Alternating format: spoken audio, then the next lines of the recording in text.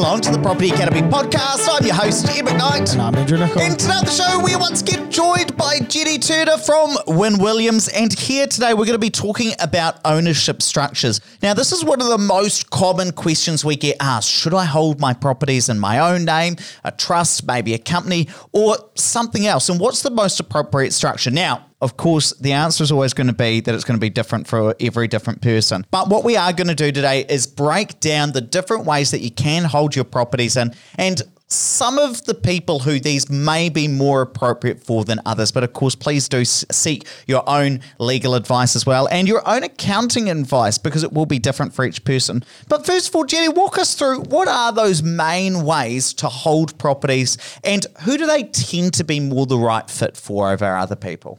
Sure. So obviously there's you in your own name doing what you do personally. That might work if you are an employee, you don't really have any business risk and you're just looking to keep things simple, just operating one set of financials and worrying about tax in your personal name. And then building on that, if you had some business risk or you were, say, second relationship, adult children, both bringing something into the table, you might think of a trust where you're ring fencing who the asset's held for in terms of beneficiaries.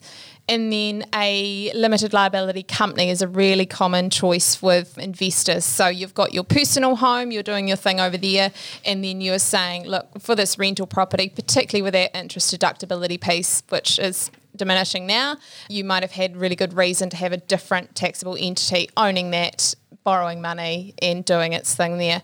And then variations on that in terms of the shareholding. When you dive into that limited liability company, it might make sense for the trust to hold the majority of those shares. So again, you've got that creditor protection, but you might have some shares in your personal name, so you can still pull some income stream out of that company.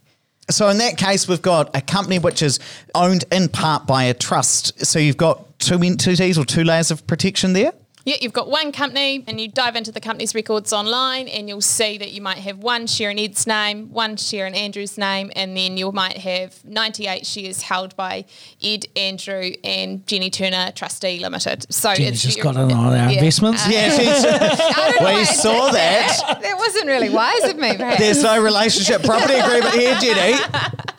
So you can see that those 98 shares are not held personally, but there's a trust structure in there. And what that means is any shareholding profits, etc., pulled out to that trust will be held on trust for the beneficiaries. So again, if Andrew and Ed were in another life, they were builders or they unlikely, but okay.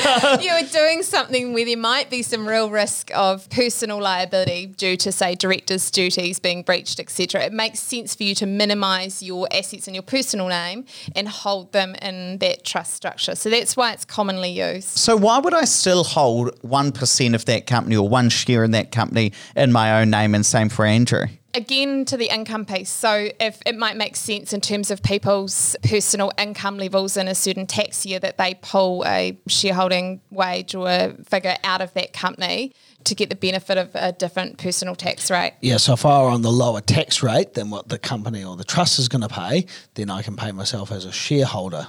Oh, okay, so you obviously can't take the shareholder salary if you don't own a share in the company. Correct. God, it's all dodgy. That's the accountant's space. God, it's all dodgy as this kind of stuff. That's not dodgy, that's the law. No, definitely not dodgy. Structuring to maximise return. Yes, I love that code from the law here. Not dodgy at all, just the law. And actually, so this is getting a bit blurry in terms of, do I talk to my lawyer or my accountant about this type of stuff? So what do you normally recommend? Who do I talk to first? Well, I think your lawyer would probably be the first to maybe recognise whether or not you have a wider overarching need for a trust. But generally, the tax advice and the accounting advice on a transaction basis will drive the ultimate structure. So back when interest was deductible on loans in those good old days, obviously what you might have, say you use, a look-through company, and then let's pretend ring fencing wasn't around, then you were able to kind of offset your properties that were making a loss in a trust. They get captured by the trust. They were ring-fenced by the trust. So you might have properties that made a profit in a trust. You might have properties that made a loss in a look-through company. So that's where you have to make sure you are speaking to both your lawyer and your accountant about this. Now, let me ask you this, Jenny. Why would I use a big-name law firm like a Wynn Williams? Wouldn't it be better just to go to a cheaper, smaller firm? Or is this something you shouldn't be cheaping out on? No, I Definitely not. So if you go to a smaller law firm and you are purchasing a property, often they'll work on a limited retainer basis. So the headline figure to get you in the door will be smaller, obviously, than some of the other firms, but they'll literally do that task in front of them and won't extend anything further. So with Wynn Williams, we have full service team and we'd be looking at you in a more holistic way. So if you're looking at purchasing a property, that structuring question rears its head every time. You know, how should we be doing this? Even if it's your home, should you be doing it side by side, or is it more appropriate that you each own defined shares in a property? And then layer on top of that, you know, the relationship property piece, which we've talked about in an earlier episode, and you've got your wills, all sorts of wider considerations that you're being looked after as best as possible. So if I come see you, Jenny, you're going to make sure that nobody's going to sue me. If that's your end goal, yeah. I'm looking at you, Andrew. So tell me, how are the drivers behind moving your assets around and ownership structures changed recently? So that high-end tax rate in the personal tax bracket, we've seen there was quite a few calls pre the end of the last financial year asking questions around the trust. And before my time, admittedly, but that was one of the drivers to the popularity in trust in New Zealand, is that it had a much lower tax rate than the personal income. So we may go full circle in that space, but I suspect, again, not looking into that crystal ball, but I suspect that the tax rates may even out again in the future. I would imagine they will. Let me ask you this, Jenny. I had a question from a listener who says, look, we're currently building our second property, and it seemed to be the best for us to put it under our own names to keep our options open in case we decide to move out of our personal house and use this new house as a flat in the future. We might move into that. What are some of your thoughts around this? Do you think they've got it right in terms of having it within their personal name rather than something else, or? It'll depend on what their plans are, but if they're wanting to leave that open for flexibility, open for the potential that they might actually move in there, then it might be that that personal piece is relevant. If they are looking to hold two for a short period and then sell down and move back into just one family home, then it might make sense to keep things simple. If they are looking to start accruing rental properties in a long-term hold basis and not wanting to worry about the effects of the bright line test, then a company might be better suited, but it doesn't sound like that from what I'm gleaning from that snippet. Now, one of the things that is quite interesting, just coming back to the discussion around the change in the top tax rate. So I've been running some numbers over a 15-year period, one of our standard properties, now or once interest deductibility comes off.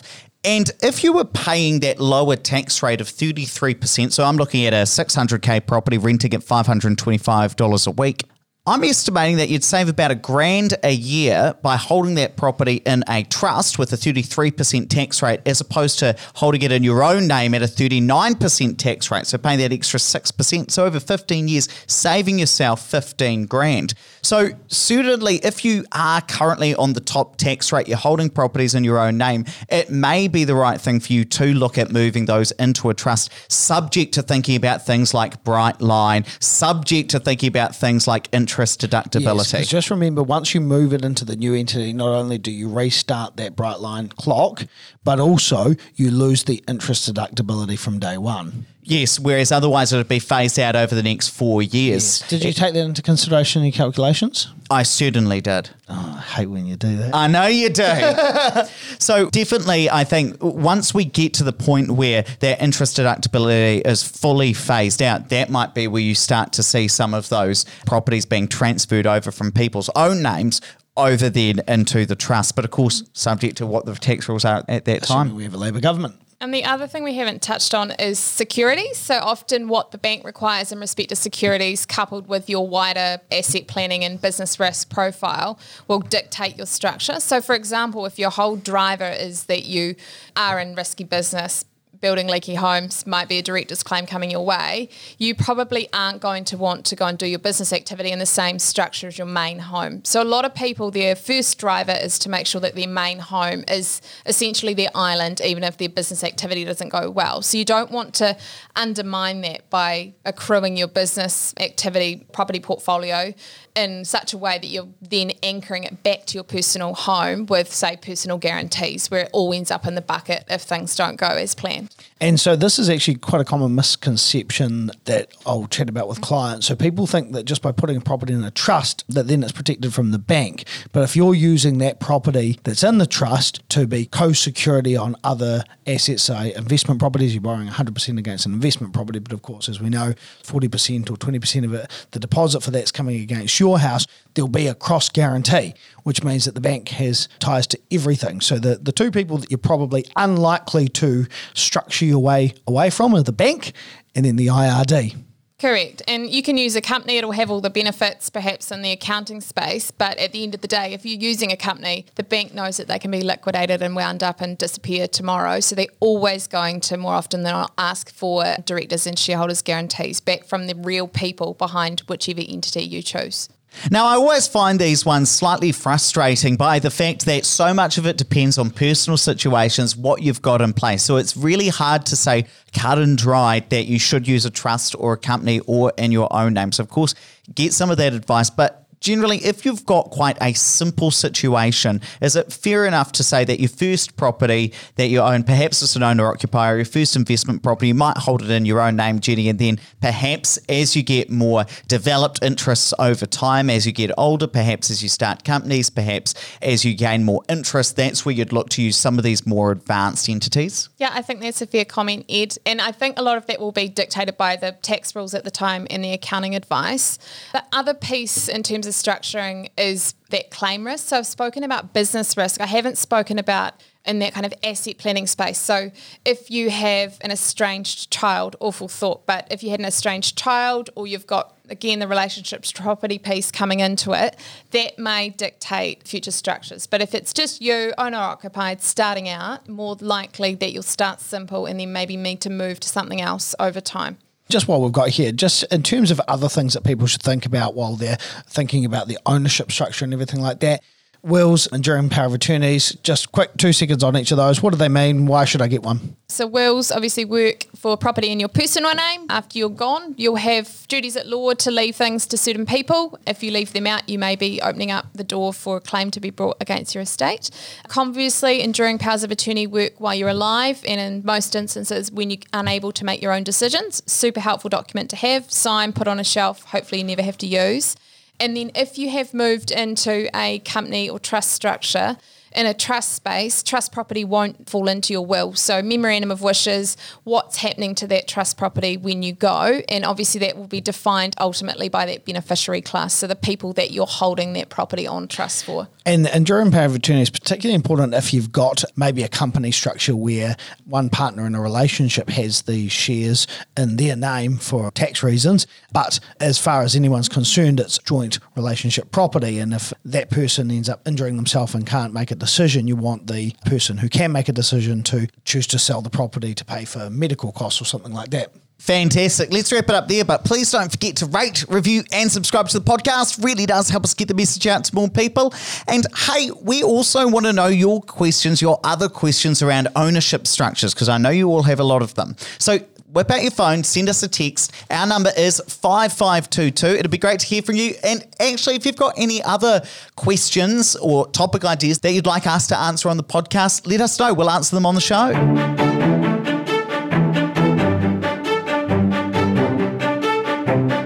Thanks for listening to the Property Academy podcast. I'm your host, Ed McKnight. And I'm Andrew Nicol. And we're going to be back again tomorrow with even more daily strategies, tactics and insights to help you get the most out of the New Zealand property market. Until next time.